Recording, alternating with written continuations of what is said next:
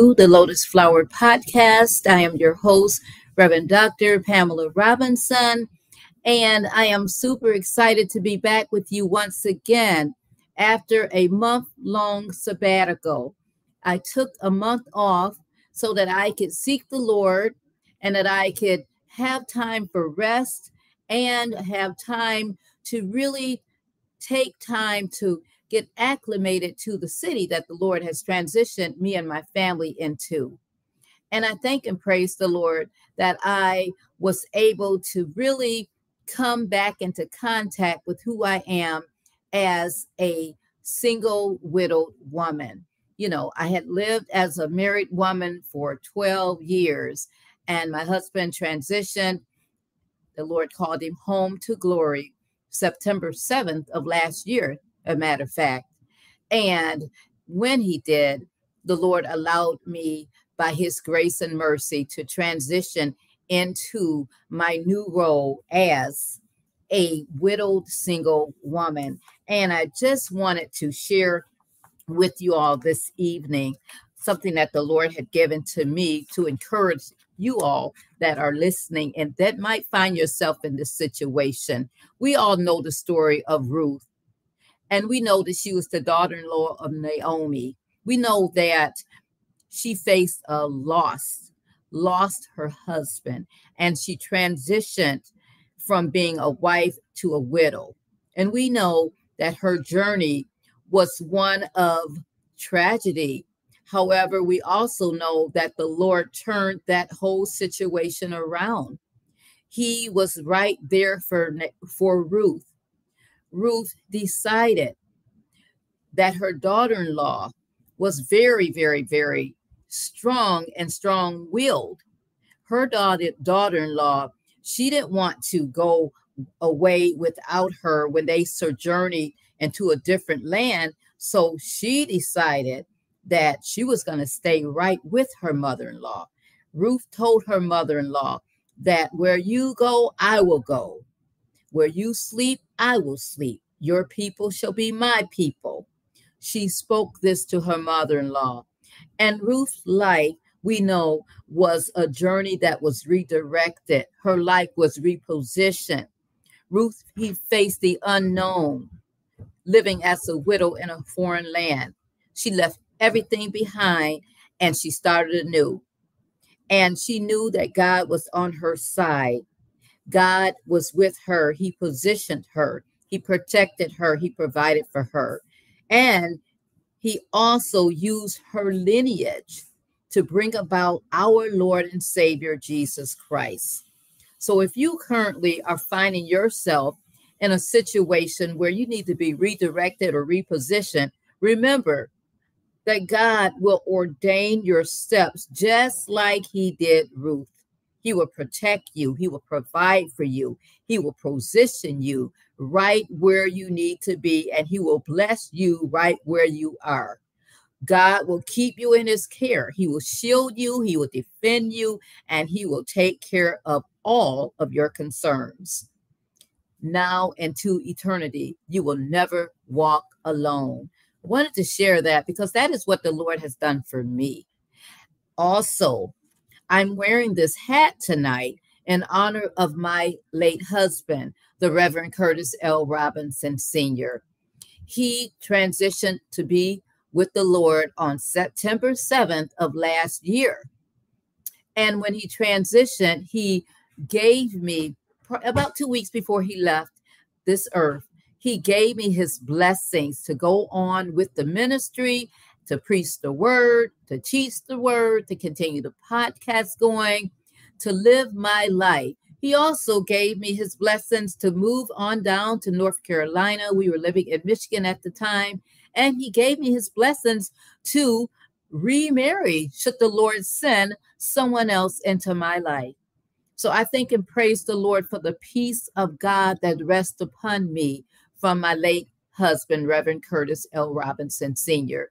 And you all remember my family and his adult children in prayer on Thursday, September 7th, as it will be the first date of the first year of his transitioning with the Lord Jesus Christ. The Lord has a keeper, and he has kept each and every one of us. However, we all need prayer. So continue to lift us in prayer, especially on Thursday, September the 7th. We have a special guest with us this evening, and I'd like to introduce him to you all. But before we do our formal introduction of my guest, I would like us to watch a countdown screen. And as we count down the screen, I also would like for you all to go out and invite your friends, invite your families, invite your loved ones to join us this evening for the Lotus Flower Podcast. We are streaming live here on the Dr. Pamela Robinson Facebook page, and we are also streaming live on the Lotus Flower YouTube channel. And just type in your Google browser, the Lotus Flower YouTube channel, and that will come right up. You can also stream with us once again on my Facebook, which is a public channel. And you can also listen to the podcast as of Thursday. After I've gone in and I've edited our podcast, it will be uploaded to those audio platforms. So wherever you find your audio platform, you can listen at work, at home, at school, in the car, at the mall, wherever you find yourself, and whatever time of night. 24 hours a day, 7 days a week, streaming not only in the United States, but all over the country and all over the world. This is a global international podcast. Once again, this is the Lotus Flower Podcast. Stay tuned.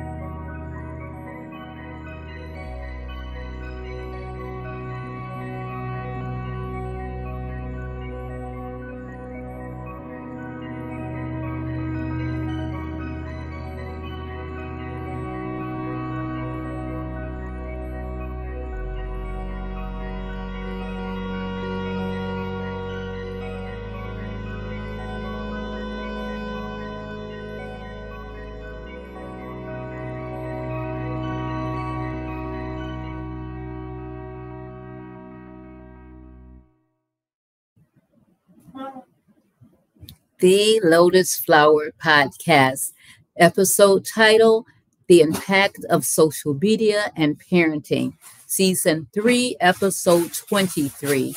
Featured guest, Mr. Terrace Todd, BS and MED. Host, Dr. Pamela Robinson. I would like to share with you now Mr. Todd's website as well as his bio. Thank you.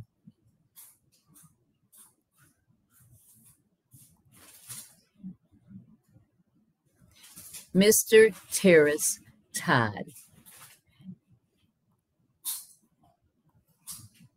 Terrace Todd began his motivational speaking career with quite a critical audience. 36 graders in his classroom.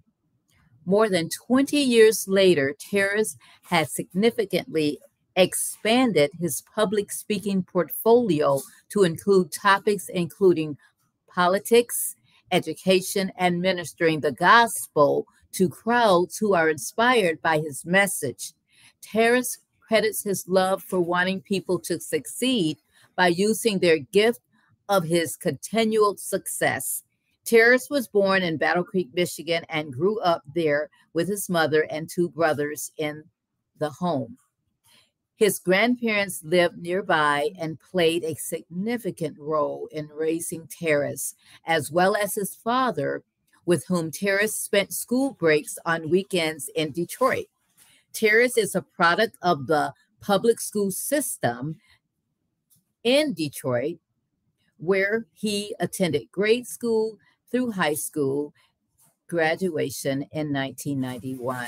In the fall of 1991, he attended Norfolk State University before returning to Michigan to pursue a bachelor's in science and education degree from Western Michigan University. He later received from WMU a master's in education degree in educational leadership. Terrace launched his educational career as a sixth grade teacher. His student data showed student successes in reading comprehension and writing, but many of his students have shared anecdotal stories with Terrace and will tell you that Mr. Todd's motivational stories played a much larger role in their classroom success than did a history book or classroom notes. After teaching for 6 years, Terrace moved into middle school and high school administration for more than a decade. During this time, he also was an adjunct professor at the college level, was a top-level administrator at an alternative high school, and was director of programming at a youth residential treatment center. It was also during this time that it was moved on Terrace's heart to make an impact in his community politically. He spent a decade as an elected official on the Calhoun County Board of Commissioners. As an elected official and community leader, Terrace served on various nonprofit boards and groups, and he graciously received awards for his dedicated work, including the Frederick Douglass Award and a Professional Leadership Award from the NANBPW.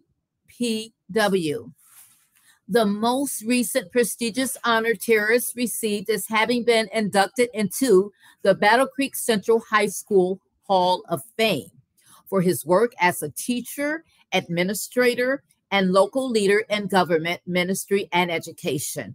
During his years as a local leader, Terrace continued his motivational speaking events, speaking at school-related events, church-related events, and in the corporate sector. Terrace and his wife, Karen, are the co-founders of My Brother's Keepers, Incorporated, a guardianship conservator enterprise. In addition to owning a business, Terrace is an ordained minister. Along with his wife, the two founded the Green Pasture Campus Ministry at Michigan State University and ministered the gospel to college students for several years. Terrace is honored to have served on several state and national boards of directors over the past several years, including the Michigan chapter of the Frederick Douglass Foundation, Norfolk University Foundation Board of Directors, and via party election, vice chair of the Michigan Republican Party. It was during this time that Terrace began speaking to various conservative organizations across Michigan. He also spoke before Right to Life groups, GOP chapters, and has spoken on many panel discussions with topics varying from why I chose to be a conservative to knowing who and whose you really are. In 2020, Terrace was appointed by the White House to be the executive director of the White House Initiatives on Educational Excellence for African Americans, where he highlights successful educational initiatives across the nation and spotlights them on a national platform. His initiative also aims to strengthen the nation by improving educational outcomes for students. One of his first initiatives after being sworn into office was hosting a virtual roundtable on fatherhood as an essential to student success viewed by educators and fathers across the country. Fatherhood is a passionate topic for Terrace. He is the author of Father, Where Were or Weren't You? When asked what his mission in life is, Terrace says, my passion in life is changing yours forever. Terrace and Karen reside in Michigan and have 3 teenage daughters, Destiny Marie, Naomi Leah, and Taryn Elise. Mr. Terrace Todd, I would encourage you to peruse his website at your leisure. As you can see, there are testimonials here. There is a link whereby to contact Mr. Todd. There is a link whereby to schedule Mr. Todd for speaking engagements. And there are a plethora of other things on the website, such as Mr. Todd's book and merchandise. And there's also a very important link whereby you can sow into Mr. Terrace Todd's ministry and his lifelong work. Thank you so much. Be sure to peruse his website in your leisure.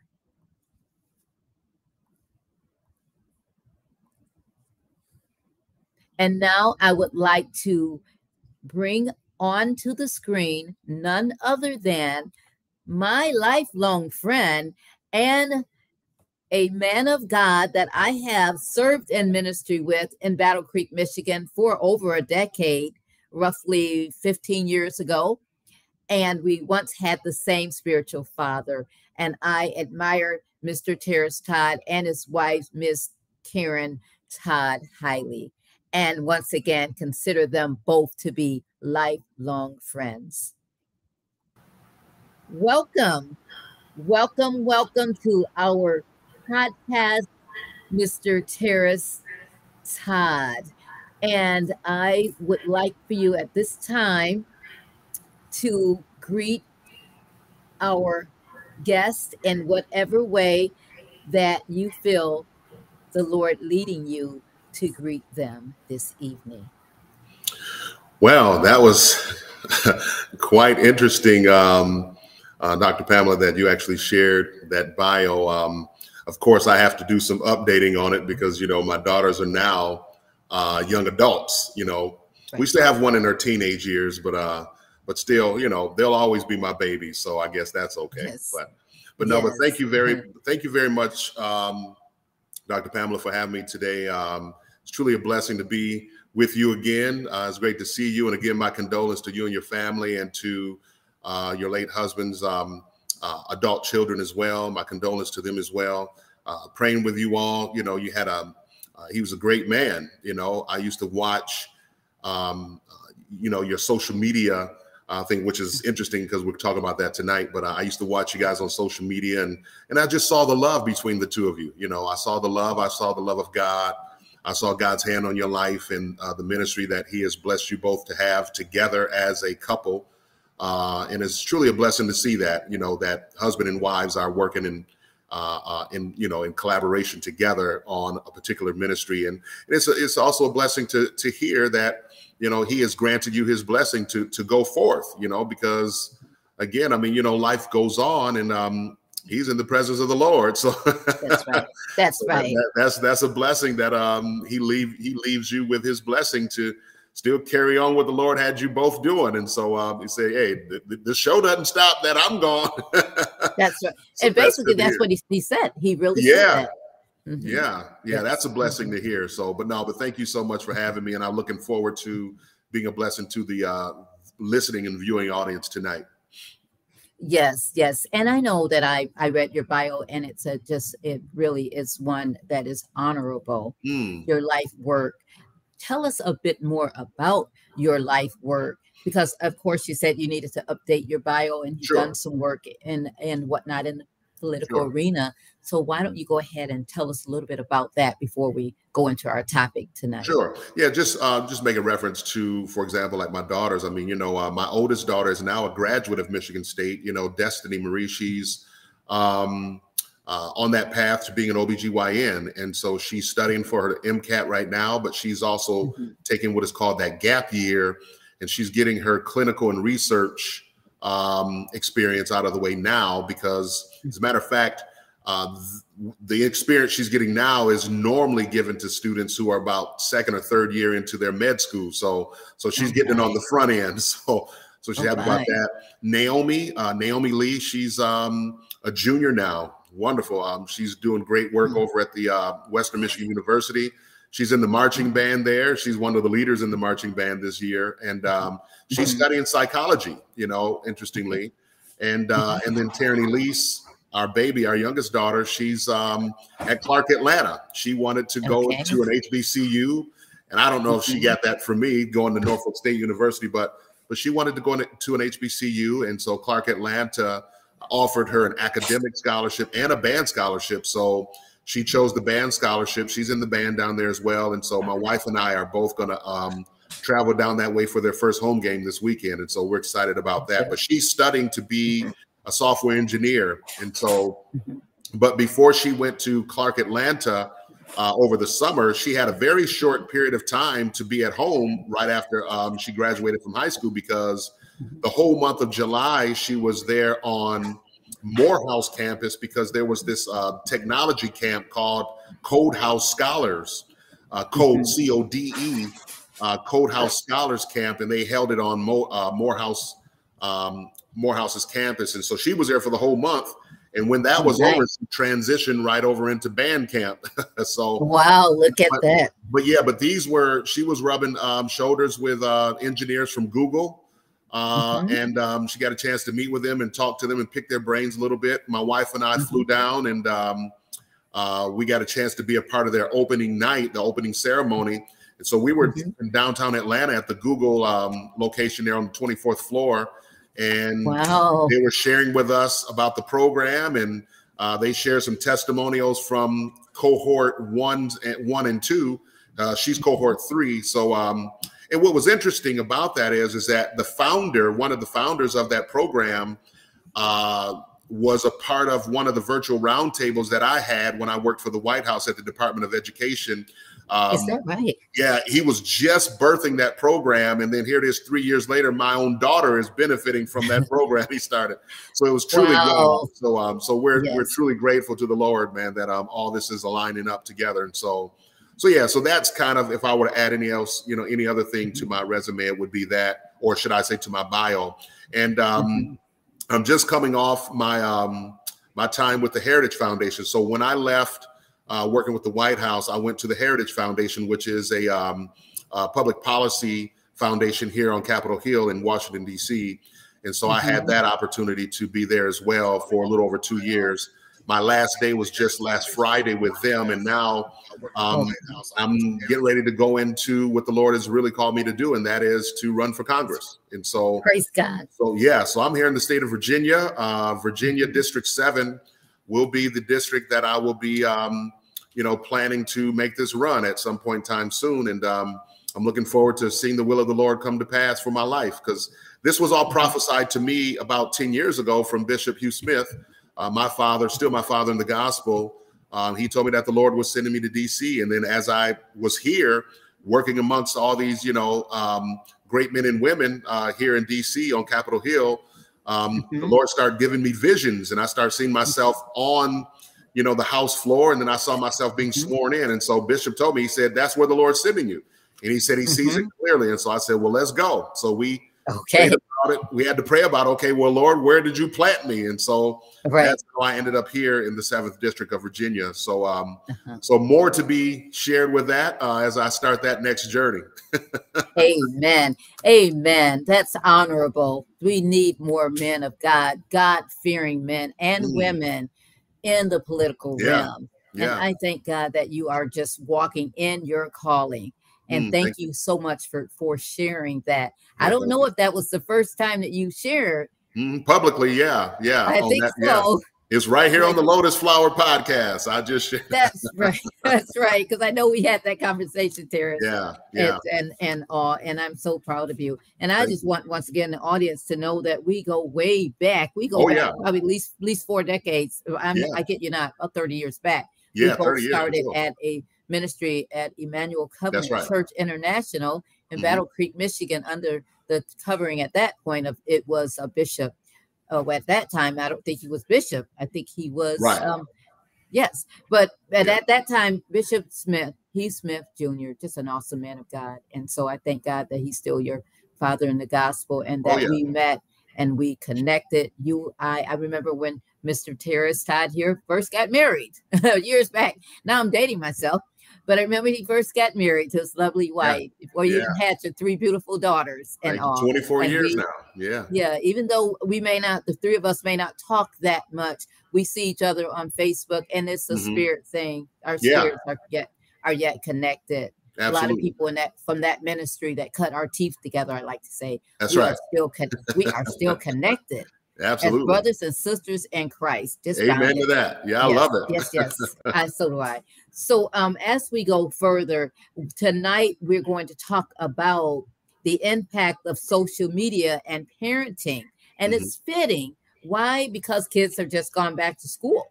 Yeah. Many of them, some of them started before Labor Day. And then now all of them have started because now we're after Labor Day. And we know those have transitioned back to college. Your young adults are in college and all. And so this is a very fitting topic tonight.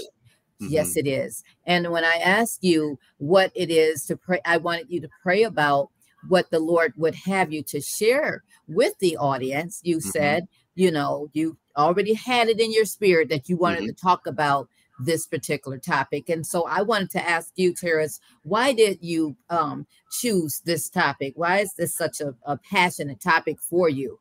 Yeah, well, it's very passionate for me simply because being an educator by profession, my heart is really with families and their children. In the world that we live in today, kids have access to so much information right at their fingertips. I've seen some as young as 2 years of age thumbing through cell phones and who only God knows what images are actually coming across those cell phones or what apps are on those phones for them to kind of put their little fingers on and get exposed to something that could probably really damage their spirit and their soul for a lifetime. And so that's why I'm really passionate about this, because I think what's happening in the social media and tech world today is it's creating this gulf between the parent and the child. And unfortunately, you have some parents who are, they're somewhat guilty of just handing their, young children their phone to play games and stuff like that. But unfortunately, social media and these games and whatnot and these apps are kind of like the kids' babysitters. You know what I mean? That's right. So I want to kind of shine the light on the fact that it could be extremely damaging to your child's spirit.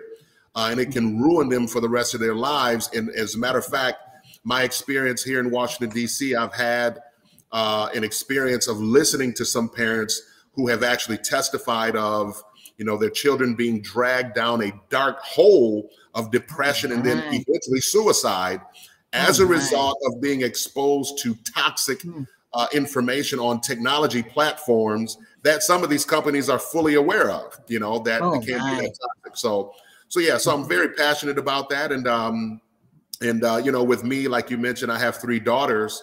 I can only imagine, if they were younger and we allowed for technology to raise them versus having, being actively engaged as parents, I can only imagine, how this could have gone, because according to some data that's out there, according to the CDC, for example, they said that over the past 20 years, 87%, there's been an 87% increase of suicides in young teenage girls from the ages of 15 to 24.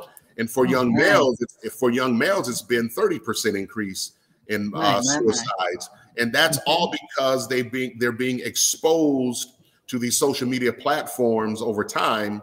And so there's a ton of studies out there, and I could share some of that tonight.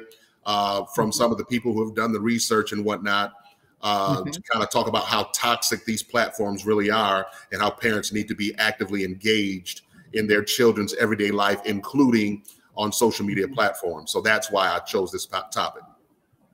Hey, that's good. And so it sounds like there is a direct correlation between social media and these high deaths of suicide and depression and anxiety and some mental health challenges and all, I would imagine. Is that correct?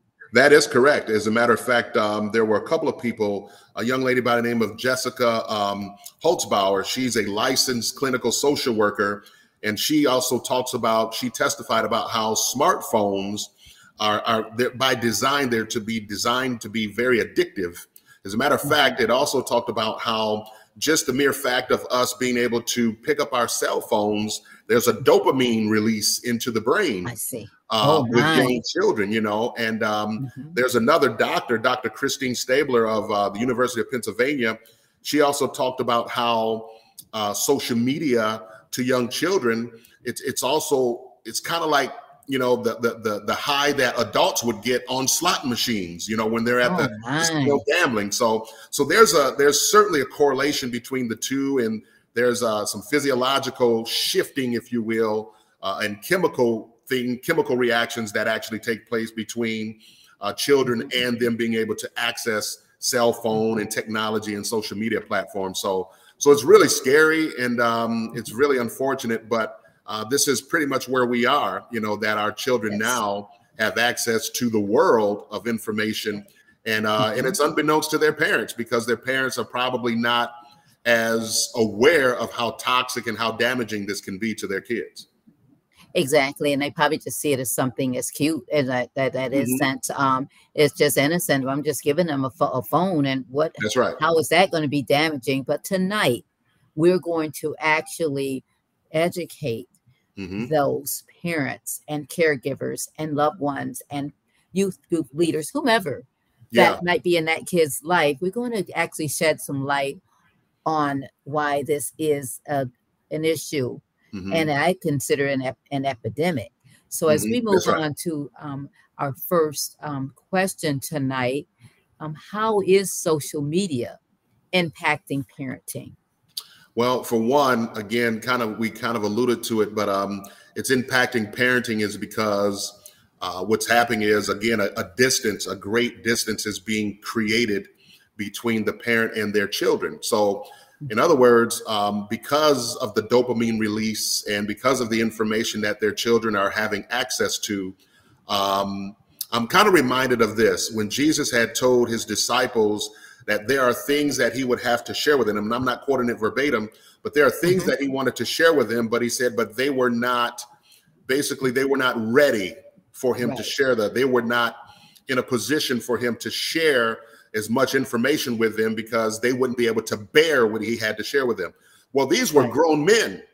So now we're speaking of children having access to information that gives them access to the world. And so the reason why it's impacting parenting is because what happens is, over a course of time, the more your child is exposed to the world and some of this toxic information that's out there, luring them into this dark hole, at some point in time, parents are going to look up and wonder, whose child is this? And so that's what's actually happening. They're realizing that their children are actually changing. So that's how come they're getting calls from the school and saying, hey, little Mikey or little Jenny, they've done and they've said these things.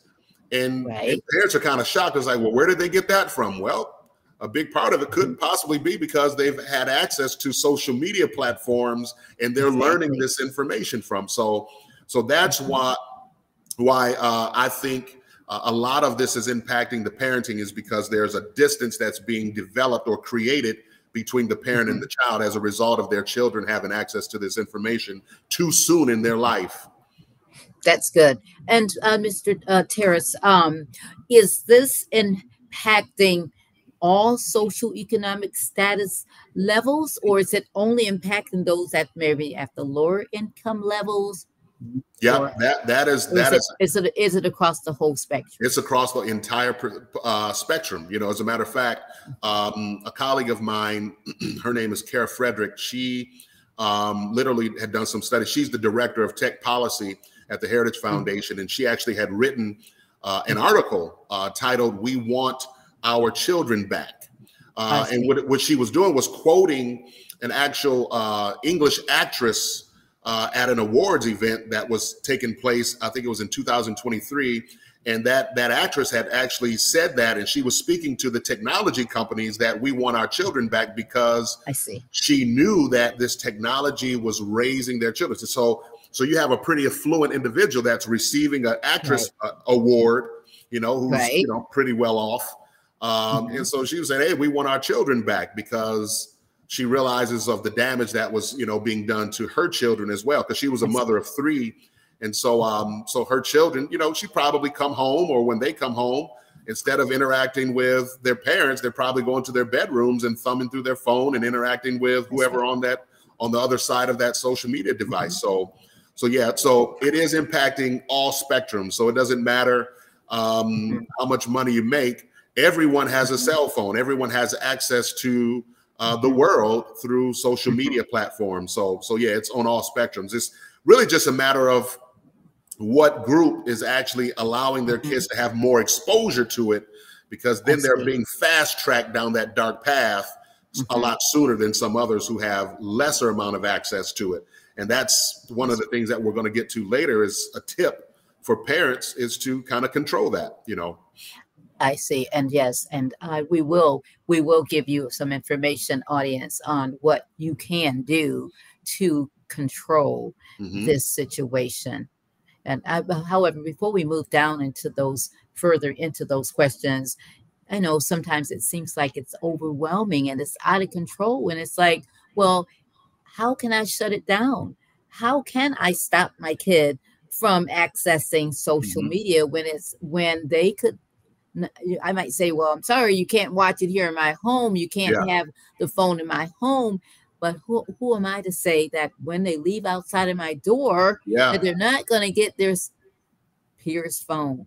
They're not going to get on the computer at the school or at the library, even though we have some safety guards on those computers at the school and library. There are ways of getting around it. Right. So sometimes parents and caregivers may feel like, you know, can I actually get a handle on this situation? Yeah. But I'm here to tell you that I believe you can. My kids are much older, so they didn't grow up in the social media. They weren't like endowed in it, because, you know, they were a little bit older. That it was just coming on the scene when they all were getting to be young adults. So we kind of missed that. Yes. And all. But I'll have you talk. Mr. Todd will comment on that further on down as we talk. And all, but I just really wanted to get that out. It was in my spirit there. No, good. Thank you. So, what's the impact on children? Social media, we're talking about. I see those, and welcome to you all that are listening and or watching this evening. I see you out there. And we're talking tonight about the impact of social media and parenting, season 3, episode 23. And we're just back from a month-long sabbatical for those that are reconnecting with us. And my special guest tonight is none other than Mr. Terrence Todd, a good friend of mine, lifelong brother in the Lord. And we are talking tonight on the question of the impact of social media on children. And if you have something you want to share or a question that you want to ask, I want you to type it in the chat, either on my Facebook page or on the YouTube channel, and go ahead and type that in the chat. And if we have time at the end, we will address those as well. So this is a big question here, Mr. Terrace, about what is the impact, because it's huge. Yeah. The impact that this thing is having on the children. Yeah. I want you to try and break it down. There's a question that I ask people as a clinical social worker. I ask my clients, how do you eat an elephant? Yeah. It's in the room, the big old elephant. Imagine with me, the big old elephant in the room. Yeah. How are they going to eat it? One bite at a time. That's right. So I want you to tell us, how can we, this impact, what is the impact, first of all, that it's having on our children? Well, again, I'm going to go to the extreme because the extreme is alarming. The impact that it's having on a lot of children is to the point of suicide. Yes. You know, we know that on social media platforms, a lot of cyberbullying takes place and those kind of things, but they're also being influenced by entertainers and those kind of things. But the extreme, I want to say, is suicide. Again, Yes. we shared the stat a little bit earlier. According to the CDC, over the past 20 years, teenage suicide in young girls and teenage girls has risen by 87% from ages 15 to 24, and 30% for males in that same age group, 15 to 24. And so to me, 1% is too much. You know what I mean? For a child to take their lives due to the fact of toxic, you know, information being shared or being released on social media platforms. And so the impact that it's having on children is the extreme. It is suicide. They're taking their lives, basically. Oh my. And why do you think that it is having that type of result or effect on them? What causes them to want to commit suicide because they are actually partaking in social media? What is pushing them into that area? Well, one of the main things, according to research that was coming out through some clinical folks and people who have done the research, a lot of it has to do with image. It has to do with branding. And so, you know, we know the spirit of rejection and abandonment is real. And so what's happening is that our young people are creating and developing these relationships with others on social media, people that they may have never come in contact with personally, but they've created this illusion as if like this is their best friend, so to speak, or this is the love of their life, even though they've never held their hand or seen them in person. But social media has the power to influence and get people to believe that they have these connections. And so there's a soul tie that's being done. I see. And that's being created with these young people. And again, like I said, they're being exposed to these things too soon, too early on in their lives.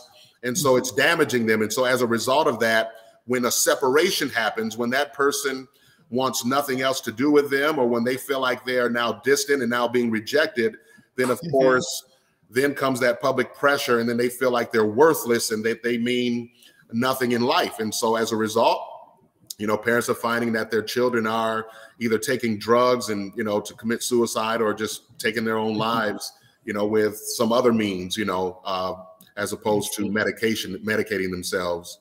Yeah. And this is all based on a false reality. That's right. That has been created for the kids, not only kids, but we're focusing on kids, so the kids to see. Right. They're seeing this false reality, and they're actually believing that these things are real to the degree that it affects them when it doesn't pan out the way they think. That's right. Should. Right. Yeah.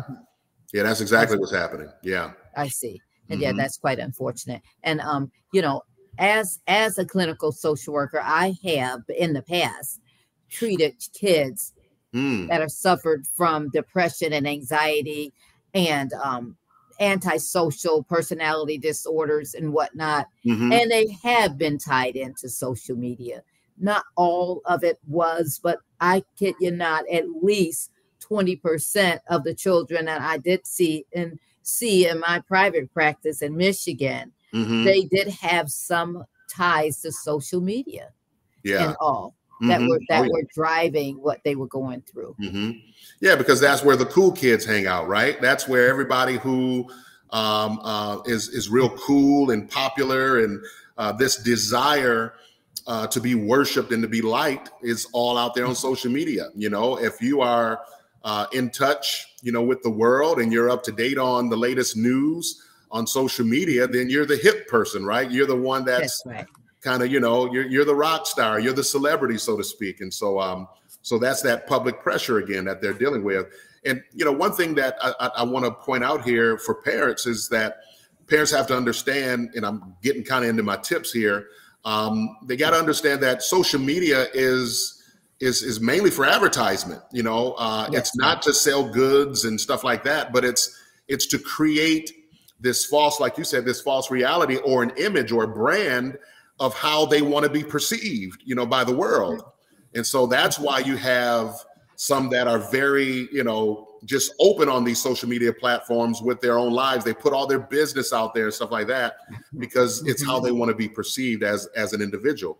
And when they no longer are being perceived that way and they're being rejected, then the pressure comes on, and that's why they're going down that dark path to eventually, ultimately take their own lives.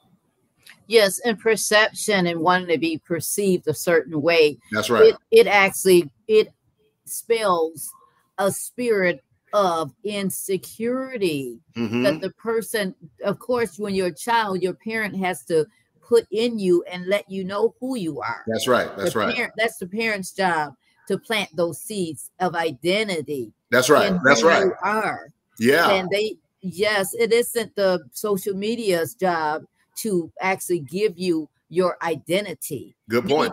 Many parents, you know, that are listening, and caregivers, and those that are in the children's lives, we've got to let our kids know who they are.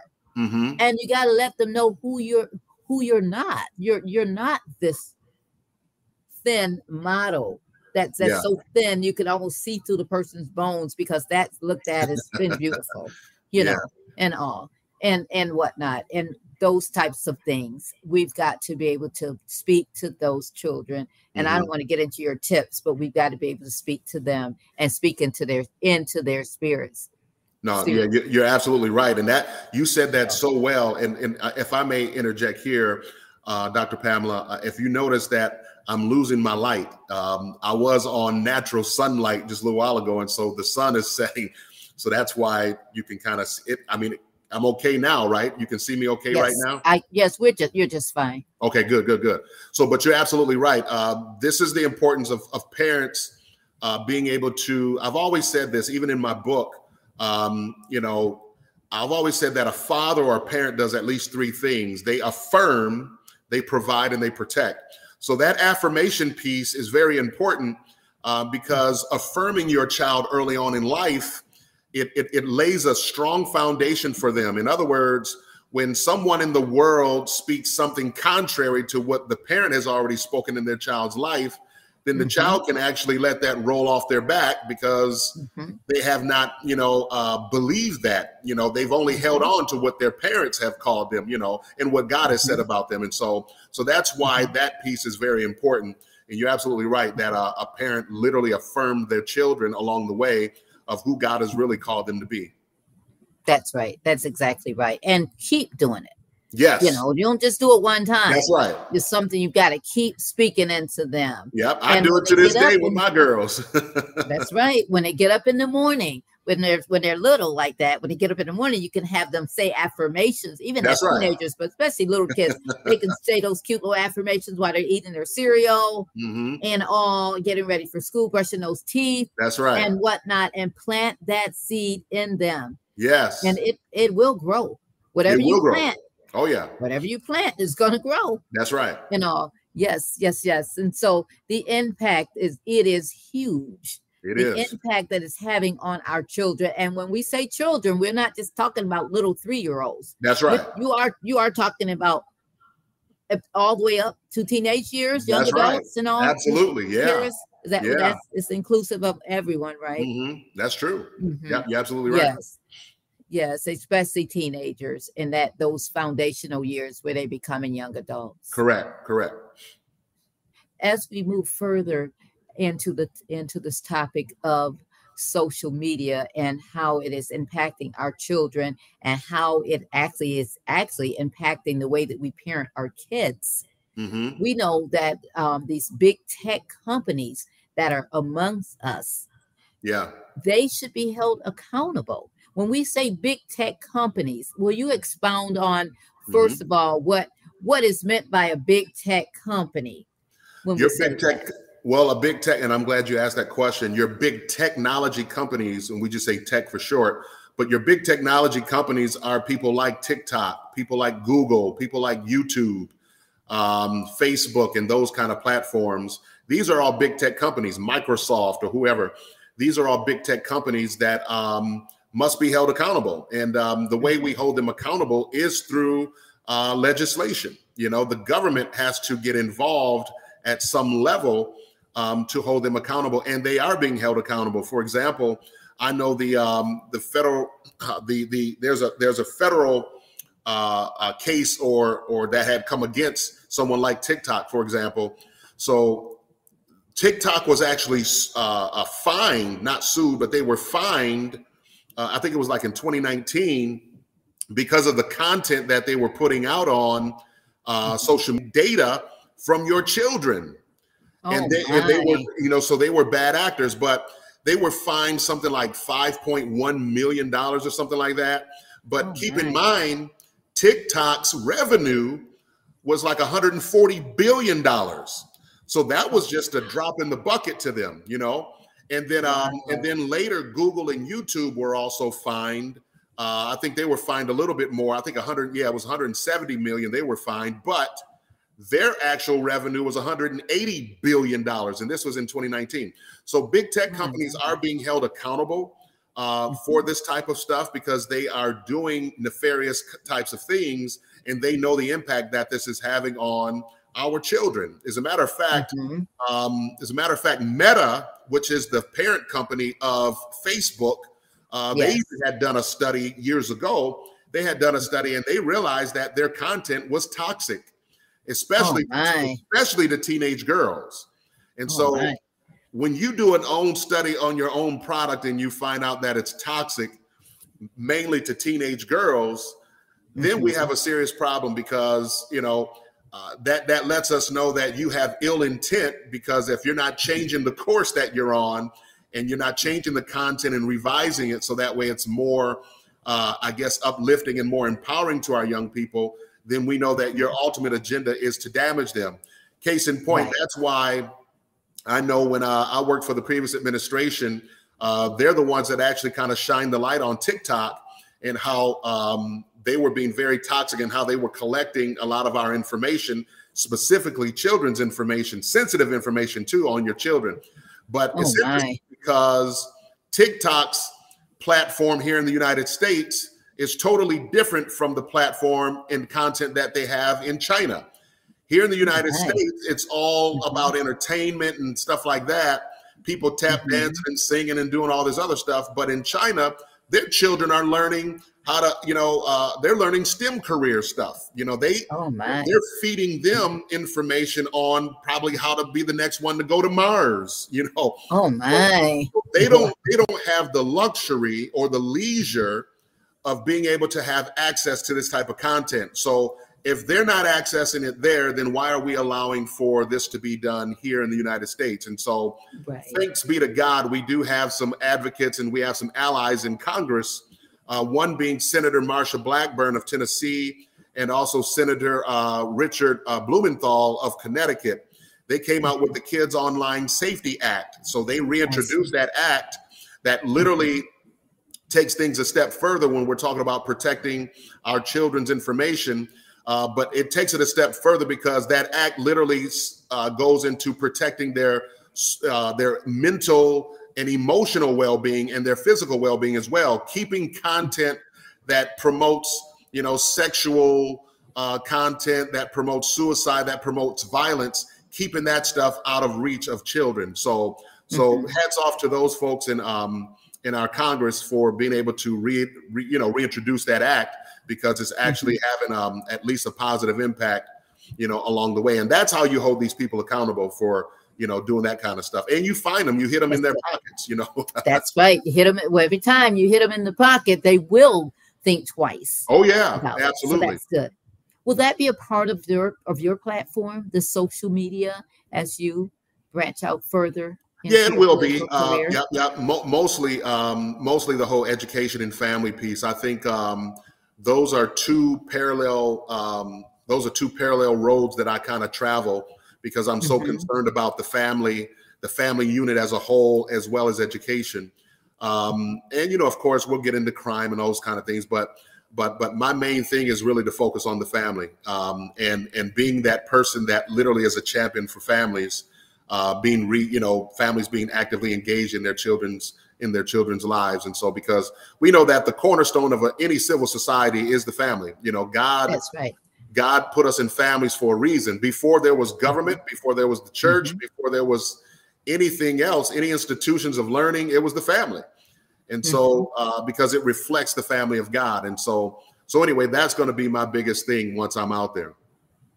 And how do you plan to actually be able to embrace so many parents? You're all over. You're going to be, of course, stationed in one place, but you'll be speaking to a platform Correct. That's going to be actually global. Yeah. Well, that's just it. I mean, and again, so technology has its place, right? So to be able to speak to the masses, I mean, I'm going to have to utilize some technology platforms to be able to get a message out to the masses for the most part, because technology will take you places that your car can't. That's exactly right. So I'm glad you said that, Terrence, because there are instances where technology can be actually a blessing to us. That's right. But you've got to be able to use it in such a way that it is going to be a blessing and not a cursing. That's right. And that's what we got to teach our kids. I don't think you're on here tonight saying that take all the social media away and we shouldn't utilize it at all, because we both know, this platform of the Lotus Flower podcast wouldn't be out on right now without it streaming over the platform of social media. That's right. There is a way that we could actually utilize the gift that we've been given. Remember when we were all in COVID? We were all in COVID and all the churches had to really go online. And the kingdom, the body of Christ, utilized social media to the degree that there was some Sundays that my husband and we were on social media with our ministry, and we couldn't even get in because the lines were so busy. Oh, wow. Because it was so busy on some Sunday mornings and whatnot. So there is a reason that I do believe that we have this platform, but we as parents and as caregivers and as adults that are overseers of those children, we've got to be able to take them by the rein, and teach them how to utilize it in a way that's going to be uplifting and impacting, not a way that's going to actually have an adverse. Yeah. And if I also may add, Dr. Pamela, another thing about that act that I was sharing with you, the Kids Online Safety Act, another thing that it does is it allows for the state's attorneys generals to be able to hold these tech companies accountable, to be able to allow for parents to have more administrator access, because like 77% of parents that are out there, they are in favor of having that administrator level access to their children's social media platforms. So there are things there that could hold these people accountable, that gives parents more access of being able to monitor and control the content that's being put before their kids. And so that's another thing that Online Safety Act does. That's it. That's excellent. That is just excellent. And knowing that there is hope. There is, and that to me, that speaks of hope. Yeah, that's right. Act speaks of there is hope to keep it going, but have it in such a way that it's going to be palatable, in such a way that it won't. Maybe it might help to take away some of this adverse effects that we're having with the high suicide rates and depression and anxiety, comparing ourselves against another child and those types of things. That's right. Yes. So what are some of the solutions for parents wanting to address the concerns? Well, one solution I just mentioned that, again, the Kids Online Safety Act. So with that, because that is coming from Congress, it's coming from senators, as a matter of fact, that's pushing that. I mean, I guess, parents could be aware of things like that, what legislation is out there, and kind of talk to even from your local to federal legislators or representatives and say, hey, where are you at with this Kids Online Safety Act? I want you to help support this because I don't want my children being exposed to content, and I want people held accountable for who are doing nefarious acts with trying to lure my child into that world as well. And so that's one solution. Another solution is a tip that I want to share is the fact that parents, you gotta understand how these apps work, right? So a solution is to figure out how these apps actually work. What was true 2 years ago or a year ago is no longer the case. And so you have to be mindful of how these apps actually work. Another tip or solution could be to create a media plan with your children. A media plan, in other words, either with your young child or your teenagers, in other words, kind of talk about what actually is acceptable content that's on there, and talk to them about the importance of the fact of once you put stuff out on social media, there's no taking it back. So talk about the permanence of actually posting things on social media that could be damaging to them. So you got to have these open and honest conversations with your children and with your teenagers, because it's going to help guide them with being a little bit more responsible, for the use of this technology and these social media platforms. And so those are some of the things that I just kind of wanted to share as solutions of parents trying to help curb or to change the activity that their children are having on social media. And you could put other things in place too, because I know some things were actually mentioned in some of the studies, like with your younger children. Of course, when it's bedtime, everything gets shut down. You shut it down even at school. You wait until school is over with and whatnot before you turn that device on. I mean, I know they'll be so tempted to do so because they want to communicate with their friends. But there are still some ways where you can control it. Now, let's be mindful, parents, that you're the one paying the bill. So, I always tell people the tail is never wagging the dog in my house. So that's right. Amen. If I am not satisfied or in support of my daughter's activities, then we just pull it away. You know what I mean? And so, so you got to be bold enough and confident enough that, you're actually helping to save your child by creating these barriers or these boundaries for them and not having access to their cell phones or their social media devices. And like you said, Dr. Pamela, I mean, there's ways around it. They can get on it at school, but guess what? The school is not open 24 hours.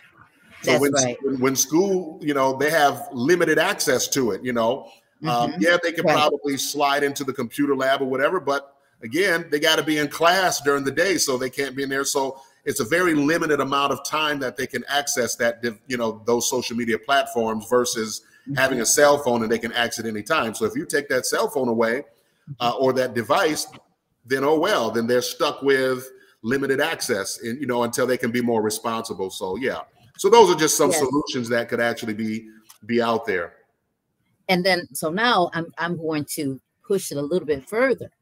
So imagine that we took the cell phone away because we do pay the bill and they don't have a job at this time if they're younger. And so they don't have a reason, they don't have no way to pay it. That's right. However, when you take it away, then you have a whole backstory to deal with. When I say the backstory, I mean, you're going to be getting some really backlash from some of the youth. Not all of them are going to give you the backlash, but there will be some that will. They will give you a hard time and a hard way to go. You wouldn't. They'll be a little hellion. You wouldn't want to live in a house with them. Yeah. So then you've got to be ready to deal with all of that. Yeah. So and how would the parent deal with that, with the backlash that they might get when they try to set those boundaries? Yeah. I still say kind of like that law that they have with other things called stand your ground. You are the adult. The Bible says to train up a child in the way that he should go. And when they get old, they won't depart from it. The way that you train them up. So for those of you who may not have children as of yet, or may have one in the womb, or may have just birthed, the best way is to not get started. Create those boundaries early on. Then the backlash will be minimal, if any at all. But truthfully, when you get that backlash, especially from your teenagers, that goes to show how addictive these devices and these platforms really can be, because nothing should come between a child and its parent. If a child is going to give you that kind of backlash or claim that they're now going to run away from home and all this other stuff, that lets you know the spirit behind what was actually going on. That's right. And so what you're doing is literally unplugging them from that world that had them going down a dark path. And so anyway, just be mindful of that, parent. So that's how I would deal with it. I mean, I would say stand your ground, because you're the adult, you're the parent. That's right. Exactly. And I like that. Thank you for sharing that. Sure. If you start when they're young, you plant the seed when they first come out of the womb, you won't have as much to deal with. You still might have some, but then there's always hope. Yeah. There's always hope. Even if you don't start it until they're 13 and they've got all this stuff planted inside of them. Yeah. And they give you this backlash, there still is hope, because the Bible says that greater is he that's within me than that is in the world. And the Bible also tells us that I can do all things through Christ Jesus. Oh, yeah. That strengthens me. That's right. And he did say that, didn't he? And he said we wrestle not against flesh and blood. Come on. But against principalities. That's right. Wickedness and rulers in high places. That's right. So as a parent, that's a Christian. Yeah. I'm speaking to the Christian people tonight. That's right. And we're speaking to everyone, but this right here is for those that are Christians. You got to believe what the word says, that this spirit you're wrestling with is not a flesh and blood spirit. That's right. So some things you're going to have to fast and pray, and you're going to have to get on those knees, and you're going to have to ask the Lord to give you the strength and the wisdom to know how to deal with that spirit that might be on your child. Yeah. So don't think because they're 13 and you're just starting to plant, you might have just got saved, just learned about the word and how to actually apply those scriptures. Know that there is hope. Yeah. Right. Yeah. I'm glad there is hope. There is hope. There is hope. Another thing to be mindful of, and I'm so glad you said that. Remember, Jesus told Peter that Satan seeks to sift him as wheat. He said, but Peter, I have prayed for you. That's right. So they got to be mindful of, like you mentioned, the principalities and powers, that devil is so crafty. He's coming after your 2-year-old. It doesn't matter. He has no respecter of person. He has no respect for how young they are or how old they are. He could care less. The ultimate goal is to destroy the entire family, and he's trying to come through the children. No question about it. So parents, you got to create that boundary. You got to create those boundary lines. If you also recall, Dr. Pamela, and I know we're going to be closing here real quick, but I want to add this. I was thinking about, because I have 3 daughters and you have 2, when Satan, it kind of goes back to Eve, right? When Satan, or that serpent in the garden, when he spoke to Eve, and Eve told that devil that God had told us not to eat from this particular tree, the tree of the knowledge of good and evil, because we would surely die. Remember, that serpent then, he gaslighted her, is what we call it today. He gaslighted her and said, well, no, you shall not surely die. God only told you that because if you eat from that tree, then he knew you would be like him. So not only was her disobedience to God's order a big deal, but remember, Satan, why it was Lucifer, remember why he was cast down in the first place, because he desired to be worshiped. And what social media, come on, Holy Ghost, I feel this thing.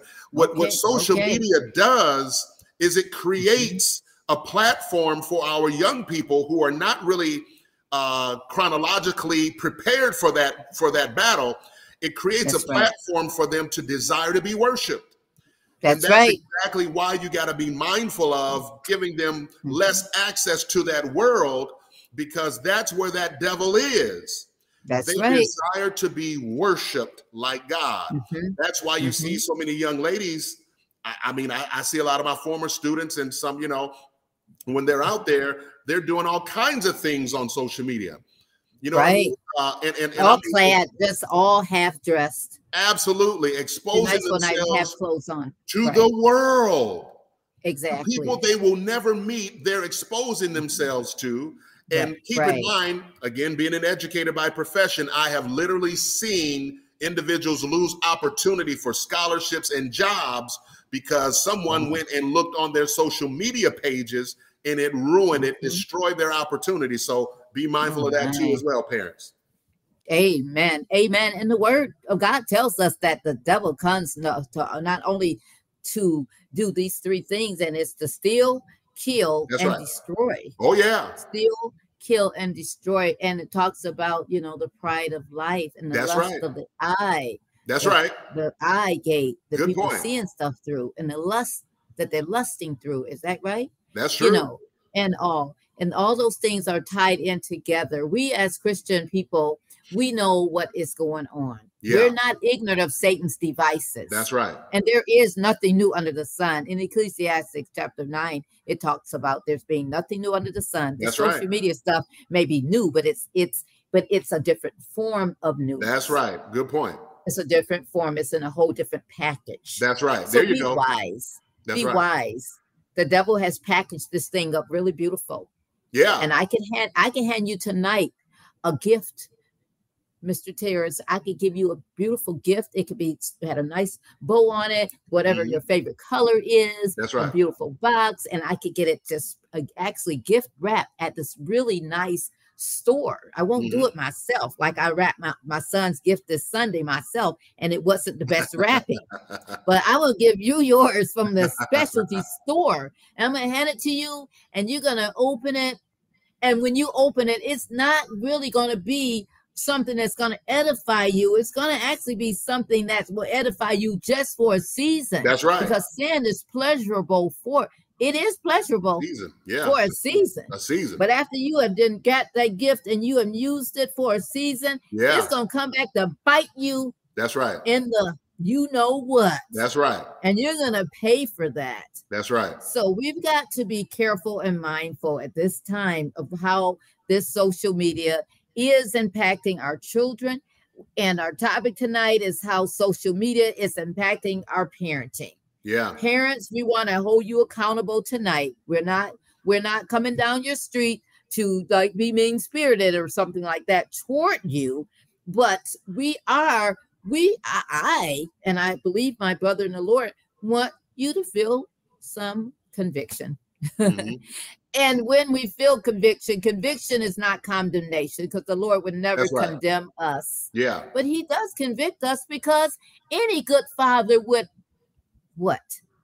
Chastise their child. That's right. Any good father that really loves their child, they're going to correct that kid. They're not just going to let him run out in the street and get hit by a car. Yeah. They're not. So I believe that my guest tonight has the love of the Lord in his heart. Absolutely. And I believe that the Lord has given him this particular message to share with the listening audience tonight because he's a man of God and he cares. Yeah. And he doesn't want to see social media ruining the kids. And actually he wants to equip the parents. That's right. Now, Mr. Terrence has a book that he's written. And I would like for him to share with us before we end the podcast a little bit about the book. It is a book that is going to equip you as parents. If you've not already purchased it, there could be some on that are listening that know him that have purchased this book. And so if you have not purchased the book, he's going to tell you a little bit about it and how you can go about getting it. And I have it here on the screen as well, that he's the author of Father, Where Were or Weren't You? Yeah. Tell us a bit about that book and how they can get it and how that book might help them. Well, actually, Dr. Pamela, I want to, instead of that one, because that was my very first self-published book, let's take them to the one that's on my website, terrenceetai.com, which is titled Just Being There, A Parent's Guide to Raising Children. I want them to get that one. That would be, there you go. Thank you very much. If they go to my website, they could go on to buy, purchase the book or the merchandise that's on there. But on there, it'll be a link there that will link that book to the Amazon that they can actually literally go on there and purchase that book.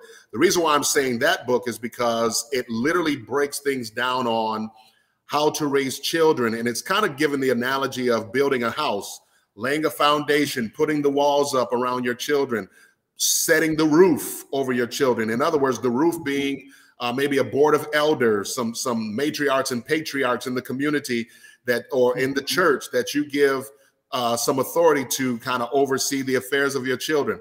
But it speaks to raising your children is almost like building a house, right? And so, and then I kind of speak from a spiritual standpoint of the importance of these things. You know, remember I said a father does at least three things, or parents do at least three things. We affirm, we provide, and we protect, because those are at least three things that God does for us. He affirms. Remember, he told Jesus, this is my beloved son in whom I'm well pleased. Hear ye him. So he was affirming who Jesus was. And so that's the same thing that we need to do now with our children before the world gets a hold of them through the course of social media. So again, Terrace E. Todd, thank you. It's up on the screen, terracetodd.com. You can go on there and purchase the book. Just Being There, A Parent's Guide to Raising Children. It is out on Amazon. It's been there. I think I published that about 2-3 years ago, I think it was. And so it's done really well, to be honest with you. And so I'm looking forward to it being a blessing to you as well. That's excellent. And not only that book, but I also would encourage the listening audience and those that are watching to go to your website and peruse your website, because you've got some very good resources on the website as well. There is an opportunity for you to sow into Mr. Terrace Todd's ministry and his life work and his political arena. There is an opportunity for you to sow into good ground. We know that Bible talks about when we sow, we will reap. That's right. When we sow, we will reap. And when we sow generously, the Lord will actually reward us generously. So I would love for you all to have an opportunity to be a blessing to my guest tonight, Mr. Terrace E. Todd, my lifelong friend and brother in the Lord. And also we were once in ministry together at a church in Battle Creek, Michigan, where we served for probably well over a decade together. Oh, yeah. Like you said, about 30 years ago. Yes, about 30 years ago. Yeah. And I thank God for that. And he and his beautiful wife, Ms. Karen Todd, just a wonderful, she's not an author, but she's a journalist, but now she's a speechwriter for the president at Western Michigan University, and she also worked in state government. She was in the House of Representatives as well as in the state Senate in the state of Michigan. So she worked for our state senator's office. She was with him for like 6.5 years. That's excellent. That's excellent. I had to catch myself because when I last was caught up with her, she was a reporter for the Battle Creek Inquirer. That's right. Yes, and that's been many moons, like they say, many moons ago. But she was excellent then at her gift, and I'm so thankful for the two of you. And I thank you for being my guest this evening once again. Second time around on the podcast. Look forward to coming back whenever you want. I was looking so forward to having you back on again. Just a quality person. Thank you. Thank you, dear. Thank you so much. I'm honored. Is there anything you want to share that you didn't have a chance to with our listening and or viewing audience before we close tonight? Actually, no, I think I'm good. I think, just going to the website is important. As a matter of fact, on the website, for public speaking purposes, there is a spot on the website that people can go there and actually book me. Matter of fact, my wife is the one that would probably get the request, get the form. You can actually fill the form out right online. And then that request will go to my wife, and then she'll kind of, plan my schedule, whatever, if you need me to come and do some public speaking or whatever. Or even on social media, whatever the platform is, she'll find a way or figure out a way to make sure that I'm there to be able to speak, because I get asked to speak all the time at different things. And so it's what I enjoy doing. And anytime I can be a blessing to God's people, that's what I want to do. And so again, remember, I had said that my mission in life is to change yours forever. And that's exactly what we intend to do. That's excellent. And I am one to attest to the fact that I believe that you are doing just that Mm. because you have the right heart posture. Your heart is right and it's pointed right toward the Lord, Thank you. and the Lord is able to bless that. Thank you And very I much. thank God for your humility and just your sense of love that you have for people and service. So Yeah. I think I am so grateful. I would like to ask if you would close us in prayer at this time. Sure. Yeah. Let's pray. Father, we thank you again for this time together. I pray your blessing upon my dear sister, Pamela, and her family, and the blessing of her late husband and the imprint that he's had upon her life. We thank you, Lord, for your message that you sent through his life, through his ministry, and through their ministry together, and even through their children. I pray your blessing upon their children. I pray the blessing of the Lord that it maketh rich and you add no sorrow to it in their lives. And I pray the peace of God rest upon her household and everything she sets her hands to. We pray your blessing on the listeners and the viewers of this podcast. I pray, Lord, that this podcast would be one that will continue to reach those all over the world. And we pray that you bless it 1,000 times more, Lord, that it would reach even more as we're speaking now. We pray your blessing over it. Thank you for her diligence. Thank you for her commitment to the gospel and to the ministry of the Lord, and to do exactly what you have created her to do. Lord, we love and honor you. We bless you. We bless every family that's out there. We pray that families would be healed and brought back together and renewed in strength, that the hearts of fathers would return unto their children and children would turn unto their fathers once again, Lord. Yes. We pray your blessing upon every household, upon every mother that's with child. And we pray the strength of the Lord be with those couples, and that they would find the importance and the necessity and the need for them to come together for the sake of their children. Lord, we love and honor you. We bless you, and we give you all praise and all the glory. In Jesus' name we pray. Amen.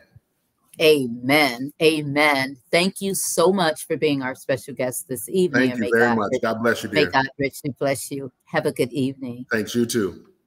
Bye for now. Bye-bye. The Lotus Flower Podcast, season number 3, episode number 23.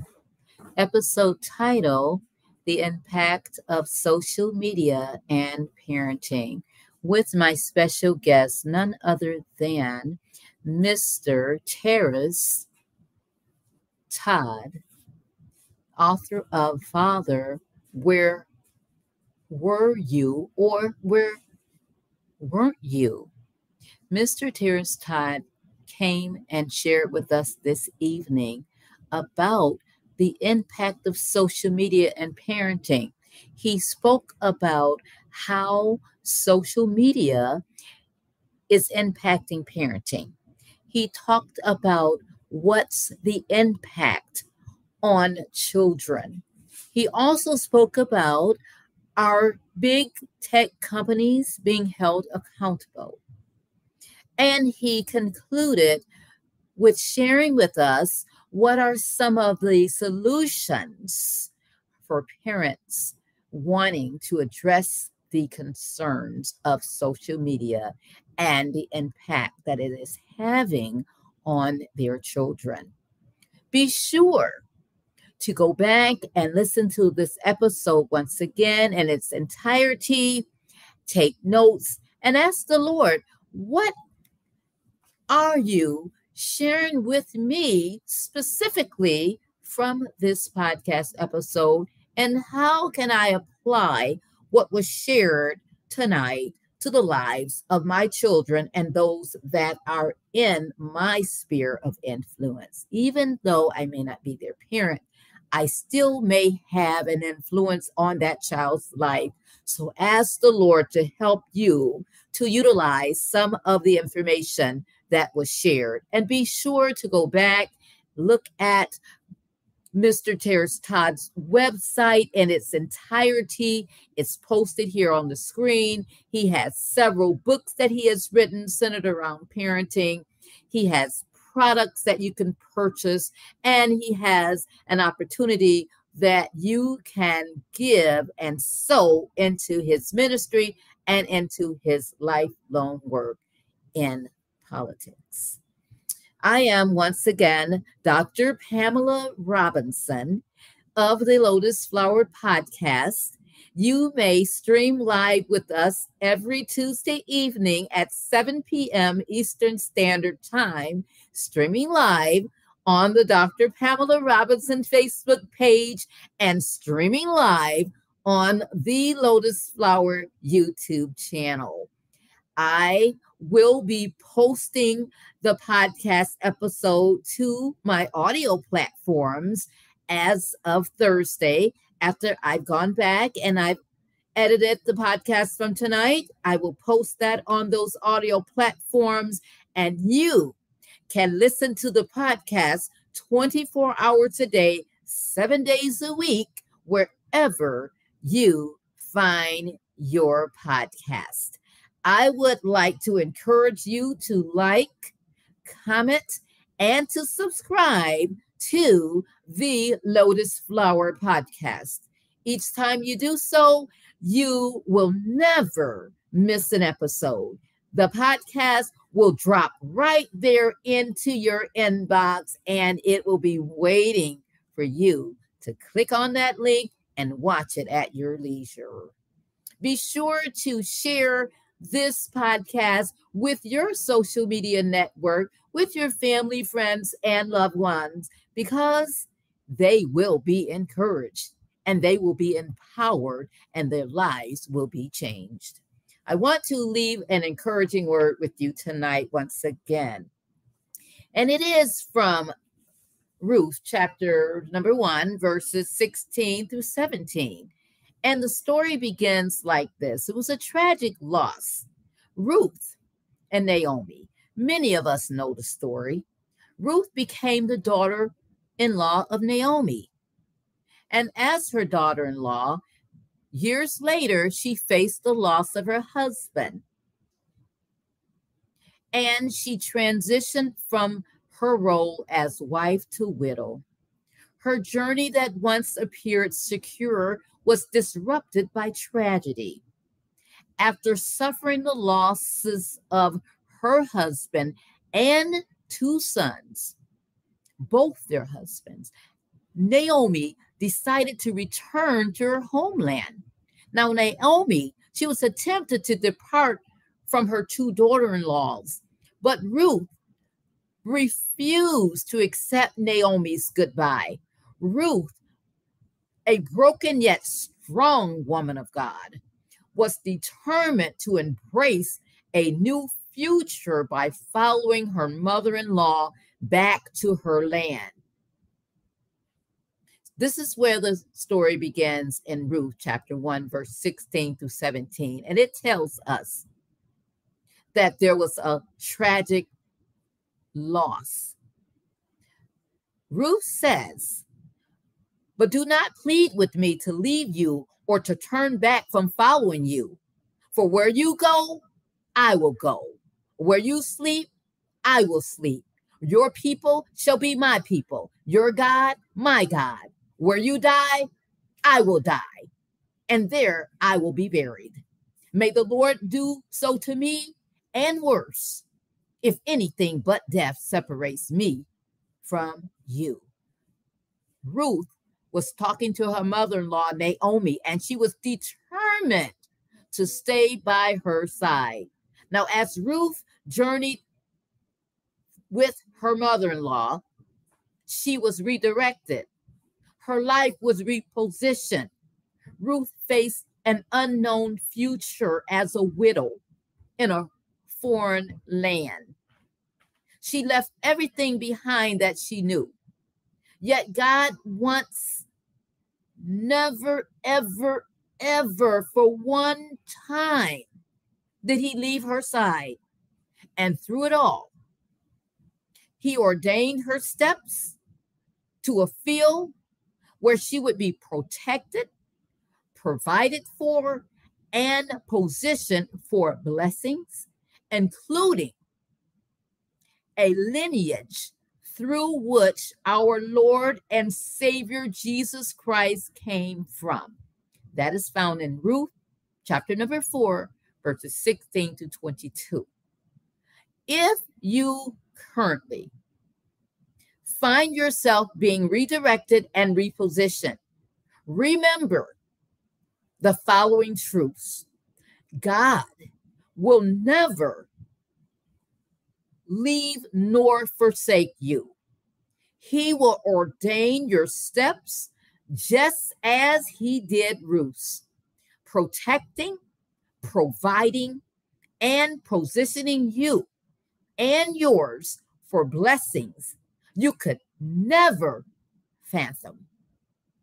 God will take care of you, shielding you, defending you, and taking care of all concerns that you might have from now throughout eternity. You will never walk alone. Now, I want you to know that through Boaz, which was Ruth's husband, through both Boaz and Ruth, they were unaware of what decisions their very lives were going to play in God's sovereign plan for his kingdom program. You see, by submitting yourselves to the Lord's agenda, you open yourselves up to his sovereignty, not only to benefit yourself, but to benefit the kingdom of God and generations after you. As I told you, God used that very lineage to bring about our Lord and Savior, Jesus Christ. Out of tragedy and out of loss, God used that lineage, and God will do the same for you. So hold to God, God's unchanging hand, and you will never, never, never, never walk alone. Once again, I am wearing this hat in honor of my late husband, the Reverend Curtis L. Robinson Sr. He loved his hats. He was a sharp, well-dressed man. And I actually purchased, this is a woman's hat, and I purchased this hat, and he had his hat, and that looked very similar to this. And he used to wear his, and I used to wear mine, especially when we would take our staycations in Chicago. We loved downtown Chicago, spending time down there together, and we would have our hats on, and I would be styling and profiling. So tonight, because the anniversary of his death is coming up from 1 year, it'll be Thursday, September 7th. I thought that I would wear this hat tonight to honor his memory and to let you all know that I am just fine, that the Lord is a keeper. He said he would never leave nor forsake me or you, and he has done just that. He has been right by my side, and he has poured out blessings upon blessings, overflowing and full of joy. Keep us in your prayers, myself and my adult children and my husband's 3 adult children. Keep all of us in your prayers as we come upon the first anniversary of our dear loved ones transitioning to heaven. It will be Thursday, September 7th. Say a special prayer for us that day. And I would like to once again thank you all for joining me tonight for the Lotus Flower Podcast. Once again, be sure to like, comment, and subscribe to the Lotus Flower Podcast. In wellness, grace, and in all humility, I am your host, Dr. Pamela Robinson. Thank you all for joining me this evening, and I pray that you would have an amazing rest of the night, rest of the morning, rest of the afternoon, or rest of the day, wherever your time zone is that you find yourself listening in. Have an amazing day. And I'll see you next week, Tuesday, streaming live on the Dr. Pamela Robinson Facebook page and on the Lotus Flower Podcast YouTube channel. Be blessed. Bye-bye for now.